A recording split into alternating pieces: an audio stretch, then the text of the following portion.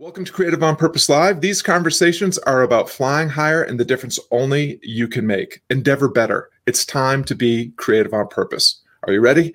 Let's go. I'm your host, Scott Perry, author of Onward and Difference Maker Coach at Akimbo Workshops and Creative on Purpose. Don't die with the difference only you can make still inside. Visit creativeonpurpose.com to start learning how to live your legacy today. This season, we're drawing insight and inspiration from guests who are successfully embracing uncertainty, navigating adversity, and making things better, doing work that matters. Let's meet today's guest, Kristin Hatcher. Welcome to the broadcast. Please tell our viewers who you are, which I know could take the whole half hour, what you're up to these days, and where people can go to learn more about you and the great work that you're doing. Thanks, Scott. It's a pleasure to be with you. Always fun to chat and excited to be part of what you're doing with Creative on Purpose. So thanks for having me. So I'm Kristin Hatcher. By day, my background is public health. So I help nonprofit organizations set strategies and design programs and articulate the value that they're creating in the world. And by night, and sometimes also by day, I have created a community of practice called Writing in Community, and that's alongside Seth Godin, and it is a place for people who write or who want to write, and specifically for people who want to write and publish a book. So that's how I'm spending my time these days. And you can go to Kristin-Hatcher.com to learn more about what Kristin is up to. You and I are in digital years. We're old friends. We were co-coaches in the Creatives Workshop, the very first session. And then you ditched us to start this other thing called Writing in Community, which I was lucky enough to participate in. It's where Onward was composed and what helped facilitate its publication. Tell us a little bit more about Writing in Community, because that's coming up soon. It is. So we'll relaunch Writing in Community again in March. And it was my great pleasure to have you, Scott, there and writing Onward as part of that community, because Onward is a book that needs to be in the world. And I'm better for having had the chance to read it. So if you haven't, go please read Onward. So Writing in Community is sort of exactly what it sounds like. It's a space for people to come and to write. And the reason that I thought it was important to create it is that my own experience with writing was oftentimes more not writing than actually writing. And it wasn't until I found a group of people and wrote with them and to them and alongside them, and had people that were receiving my words and whose words I was receiving, really until I found community, that I began to write consistently. And I think sometimes we think about writing as this, mostly torturous, occasionally revelatory, solitary endeavor, but it doesn't have to be that way. And I think as we find other people who are trying to head in the same direction, regardless of exactly what they're writing, we learn a lot about ourselves and what's possible and what writing can look like. So that's sort of what Writing in Community is, finding the others and setting out in the same direction together and watching what happens as a result. Yeah. So what I'm hearing is Writing in Community is a place where you can go to get out of your own way and do the thing that you really want to do, but are often complicit in preventing yourself from doing, which is doing the work, doing the writing. I'd like to back up for just a second and hear your thoughts on why are we always so interested and invested and complicit in getting in our own way and preventing ourselves from stepping into potential and possibility in whatever endeavor that we're engaged in? Well, I don't know about for you, but for me, there's this little voice that pops up most times that I pick up the pen that says varying things like, wow, that is complete garbage that you've just written, or that actually might be the worst sentence that's ever been composed in the human language, or who cares? I was just writing this essay last week on eyebrows, of all things. And let me tell you, when you get to page 5 about eyebrows, that voice is going to be like, who cares? You're writing about eyebrows. And I think we have to find an answer to the question of who cares. And we need to get to a place where, we're saying we care about our work. But it's fraud. And I think until we get honest about the track that's playing in our head. And until we realize that that same track is playing in almost everybody else's head or a version of it, it's hard to find forward momentum. And I think it's easy with writing and a lot of creative pursuits to feel like I am deeply flawed because I am having these thoughts. And it's until we realize that, like, no, this is part of what being human looks like. And I think within community, we can actually come to laugh about it. So, you and I have done some writing at the same time in different places together. We'll do 20 minutes of writing and then take a break. And somebody inevitably is like, whew, like that was brutal, or I can't even think of the word for this. And everybody can just laugh about it because it's a shared experience. This is just part of what it is to be human and trying to create something that doesn't exist.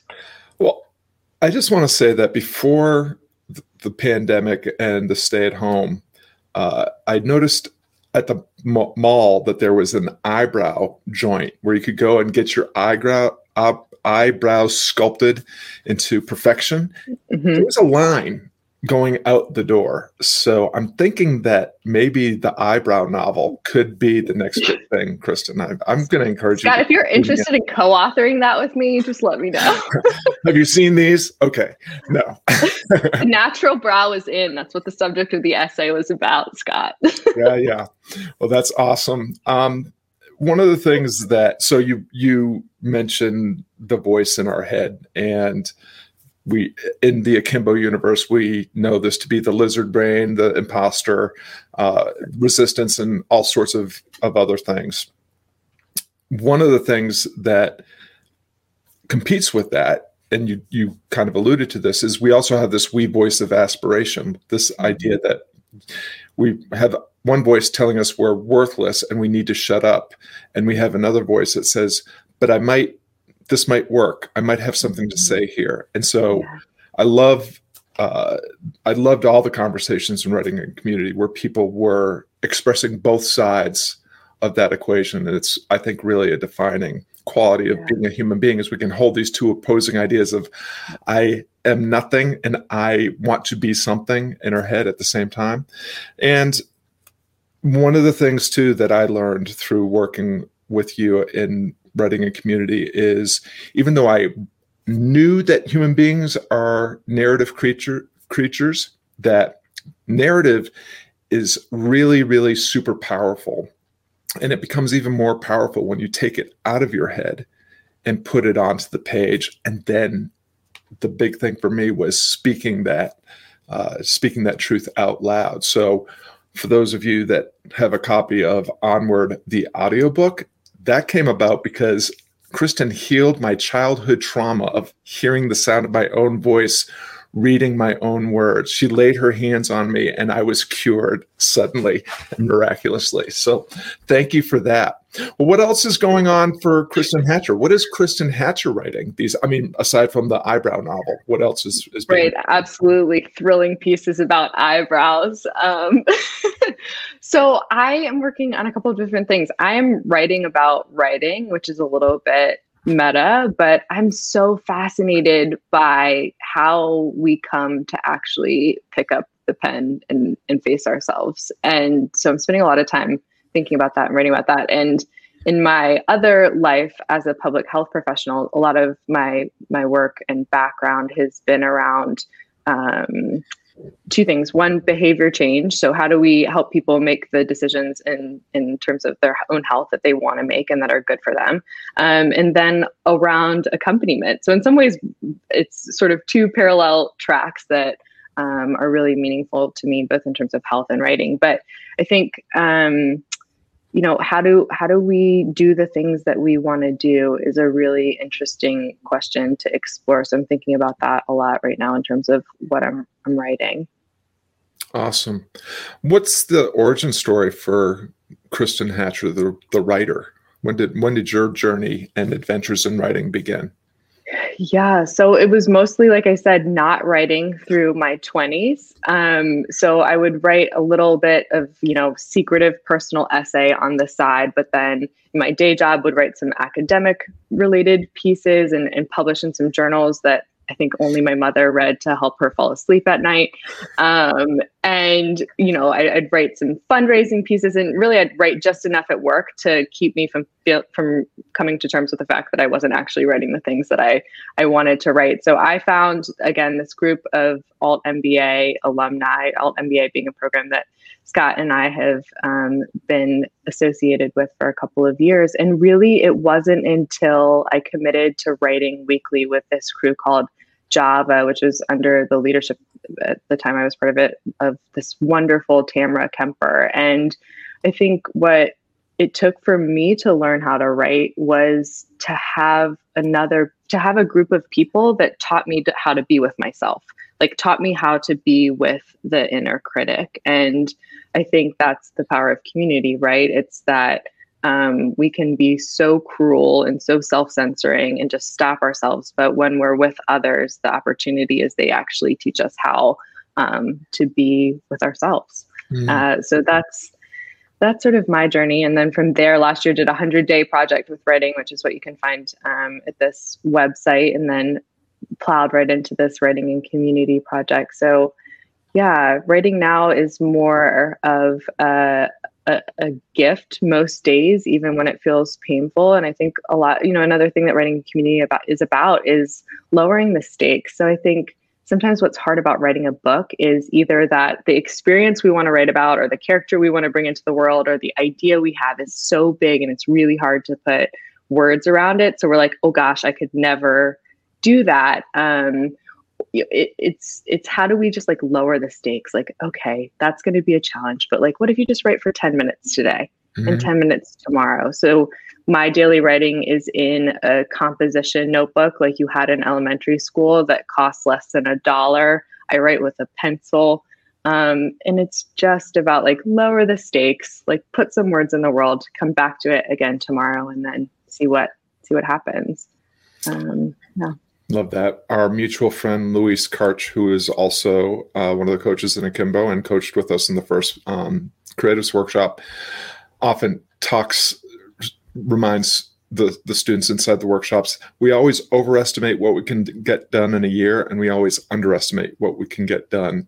We always overestimate what we can get done in a day and underestimate what we can get done in a year. And I don't remember how many days the writing and community gathered, but it had to be over 100 days. 184. Sure. Yeah. Okay.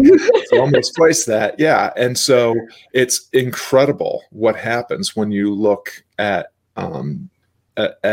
even just a month's worth of, just sitting down and promising yourself that you're going to write for a minute. Because if you sit down and write for a minute, the likelihood that you'll write for additional minutes is very high. And so many books were published. I remember the celebration at the end that you had with Seth Godin, and he put all the books that had been published in the background behind him. And it was just really phenomenal to see that you had created this container, with Seth and with the coaches and so forth, that it was a catalyst for bringing all this great work out into the world. I'd be curious. So writing in community is a way that we can navigate our way through the imposter and through the resistance, but we're not always able to write in community. What are some of the other strategies that you've found useful for when it's just you and your pencil and the composition book? What are some of the strategies you use to make sure that you push through the resistance and get words on paper?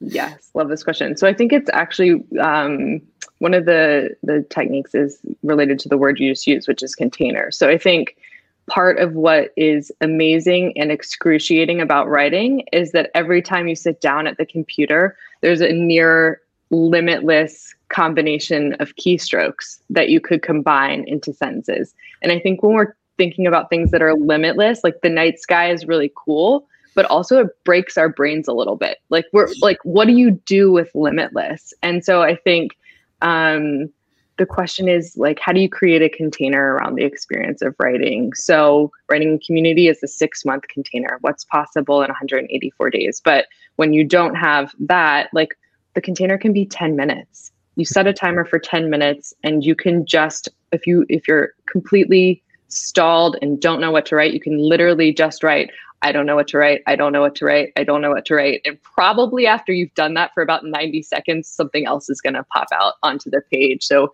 I think one of the things for me is just put a container around it, 10 minutes. And it's back to, Martha Beck's idea of the turtle step. She says, the only great thing she's accomplished has been 10 minutes at a time. Like, take whatever you think the smallest amount of time you could spend writing is and divide it by 4 and just start there. Like, just simple, small, day by day, I think is the only way I found to do it. Yeah. One of the bigger ideas that I drew from my Alt MBA experience back in 2016 was from the book A Beautiful Constraint. And we live in this time of abundance. And for those of us that have the privilege of being able to access all that abundance, it can be completely overwhelming because nobody's telling us what to do, or there's no map for where we're supposed to go. But we can all build for ourselves a compass. And I don't know about you, Kristen, but I find that the resistance, the imposter, fear, anxiety, etc., that's my compass. When I'm starting to feel anxious about the direction I'm going, it's usually an indication that I'm heading in a direction that's worth exploring, because the juicy, interesting stuff is always at the edges of our understanding and our abilities, and we get stronger by pushing back against that resistance. Absolutely. And I think the whole experience of writing is being unsure. Even if you have an outline, you don't know where it's going to end up. It could take a different direction. It could be received really well. You could feel really good about it at the end. You could feel really not good about it. Like, the whole thing is unsure. So how do we become friends with that? How do we live with that, go along with the journey? Because I don't know about you, but I prefer when things are a little bit more certain. But the reality is that table stakes of doing creative work, of doing things that haven't been done before, is being unsure. And that's okay, but it's real. Well, one of the things that I think is baked into your writing and community and a lot of the other Akimbo workshops, and the Alt MBA for that matter, and the work that many of the people that are engaged in those endeavors do out in the world themselves, is at some point you come to realize that it's nothing but uncertainty, because there are no guaranteed outcomes. One of Seth's many famous lines is, reassurance is futile. And there are no guaranteed outcomes. There are no maps that go to clearly defined destinations. Everything is uncertain. And so you're left to decide, well, what's it all for then? And it turns out that what it's for is you get to try, you get to do, you get to have your practice, and the quality, the intention and integrity of your effort is actually reward enough. If you happen to get published, great. If you happen to get accolades, great. If you happen to get sales, great. But you're not entitled to that. You're entitled to the work. And that was a really profound lesson, I think, that was underscored in your community. Absolutely. And I have this vivid memory of talking to a mentor. I was working on this project and there was just no clear pathway forward. And I really cared about it and I really wanted it to work. And so I asked him for advice and what do I do? And he was like, I don't know. Like, we make a decision and, it's hard. Oh my, trying to make it work. And he looked at me and he used the League of Their Own line.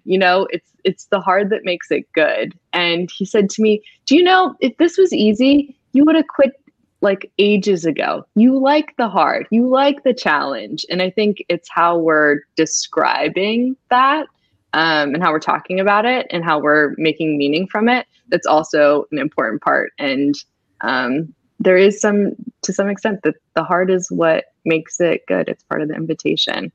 Yeah, for sure. If it's not challenging, it's probably not worth it. I would love for you to and go as deep or pass on this question if you like, but I am sure that in your journey there have been a few times when you have made a mistake or two, a misstep, where misfortune has come to visit.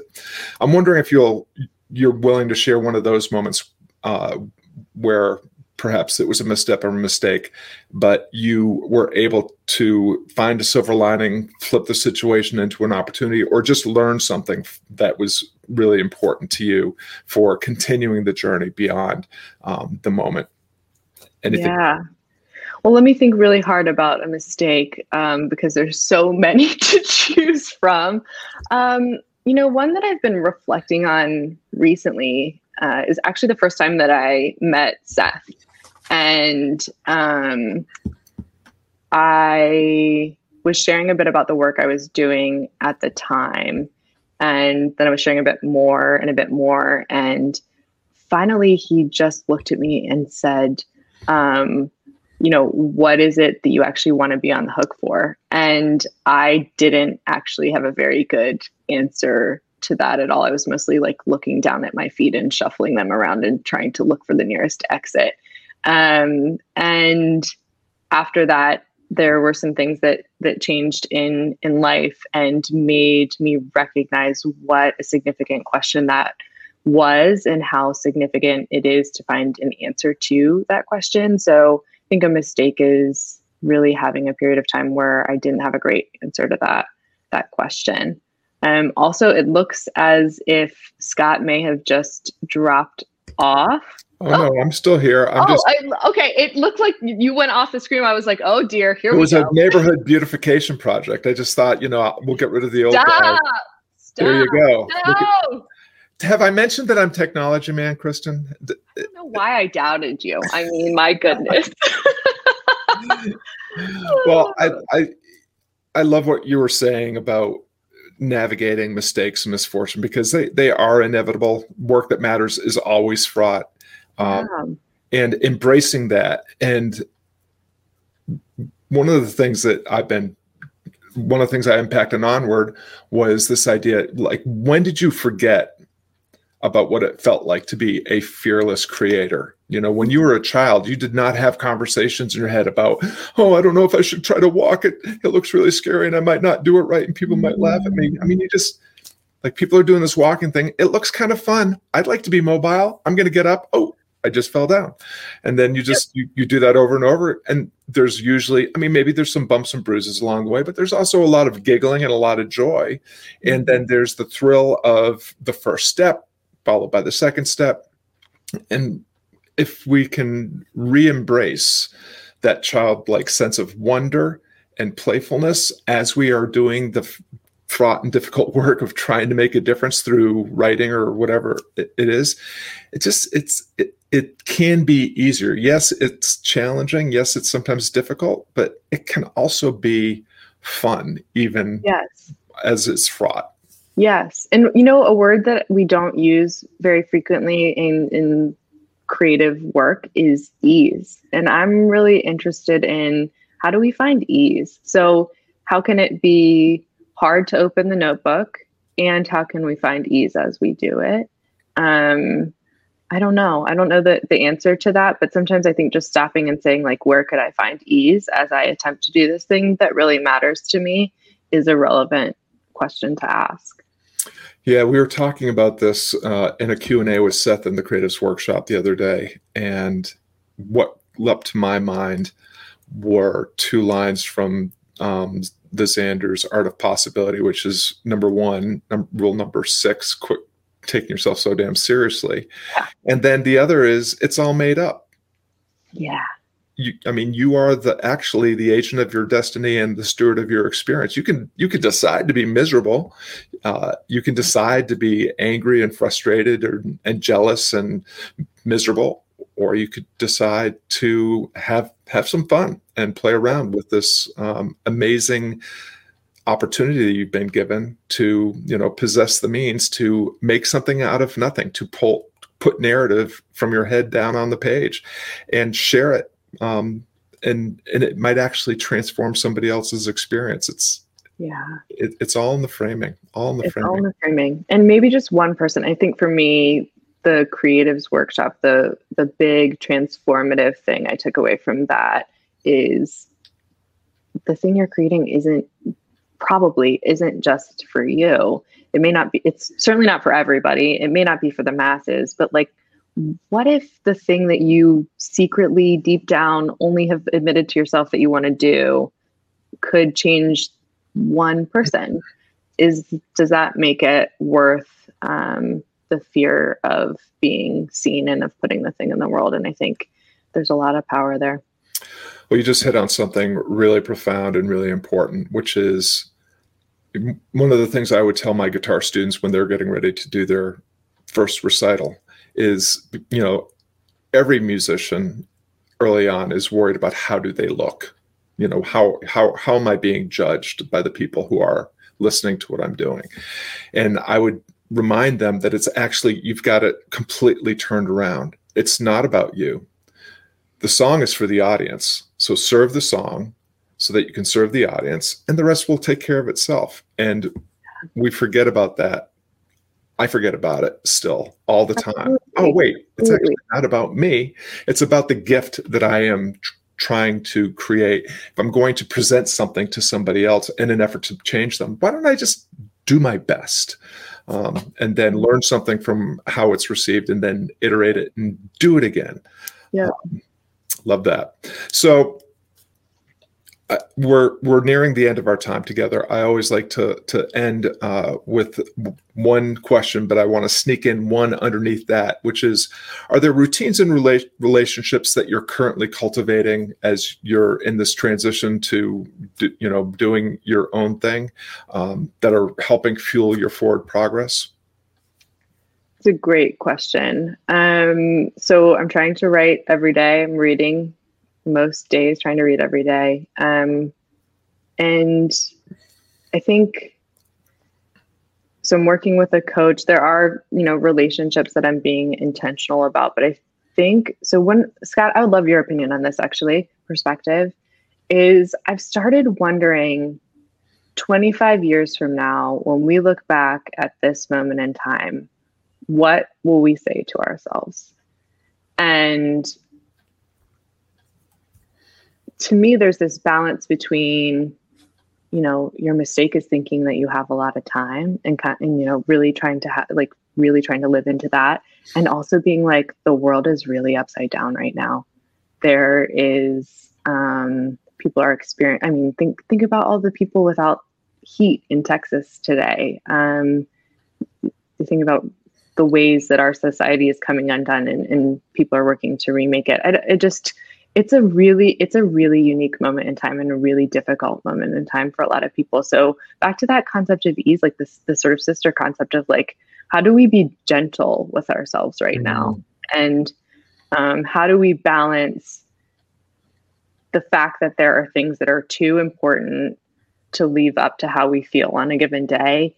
And the world is really upside down right now. Like, loved ones are sick and homeschooling for parents. There's all these things going on. So for me, it's finding those couple of things that really, really matter and doing those well, and trying to find space to be gentle with myself and with the people around me, which my partner may tell you that there's still some work to do on that front. Probably true for all of us. So one perspective that leaps to mind is actually the world is always upside down somewhere. It just happens to be upside down the same way for everyone at the same time in at least one domain with the pandemic. Yep. And a lot of the things that are coming up now in terms of the, in the states, the divisiveness amongst the political right and left, and the long overdue reckoning over social justice, that's always been there. It's just, we have very, very poignant reminders right now. And this is the real work of the human being, is enhancing our own lives through endeavors that serve and elevate the lives of others as well. This is the way it's always been. We are inherently social creatures. We are inherently creative creatures. And on a good day, we are inherently rational creatures. And if we can employ all those things to the difficult problems that we face at any moment in any day, and do that together, we can make progress. And that's all you get. I think it circles back to the effort thing. All you get is the quality of your effort. And when you are gone, whether it's 25 or 50 years from now, you will be remembered not for what you left behind in terms of money and monuments. You'll be remembered for what you did and how you showed up in the world and the difference you tried to make every single day. And with that, I really appreciate the difference that you are making every day. And before I let you off the call, I would love for you to share your number one tip or piece of advice, or a tip or piece of advice for the folks that are tuning in, because they are all difference makers and they seek to fly higher, and the difference only they can make. What would you say to them as one parting piece of advice or a suggestion? So I have this working theory that all great things are accomplished in exactly the same way. You have to decide and then keep deciding. And so that's the reason I enjoy doing some longer triathlons, because it's the act of practicing deciding and reducing it down sometimes to like this step and one more step and one more step. And I think whether you want to do an Ironman or be a great partner or build a business or write a record or a book or whatever it is, I think, how do you commit to that process of deciding, and then you have to keep deciding and keep deciding. And I think as we are faithful to that process, great things can happen. I love that. Decide and decide again. It's all you get to do. Love it. Well, thanks everyone for tuning in. Kristen and I really appreciate you lending us some of your valuable time and attention. We hope today's broadcast motivates you to lean into an endeavor that matters with greater curiosity and courage. You can learn more about my friend Kristen at kristen-hatcher.com. And of course, it's always great to see you at creativeonpurpose.com as well. Now, take the insight and inspiration from this conversation and keep flying higher, and the difference only you can make. Kristen Hatcher, thank you so much for your time. Thank you, Scott.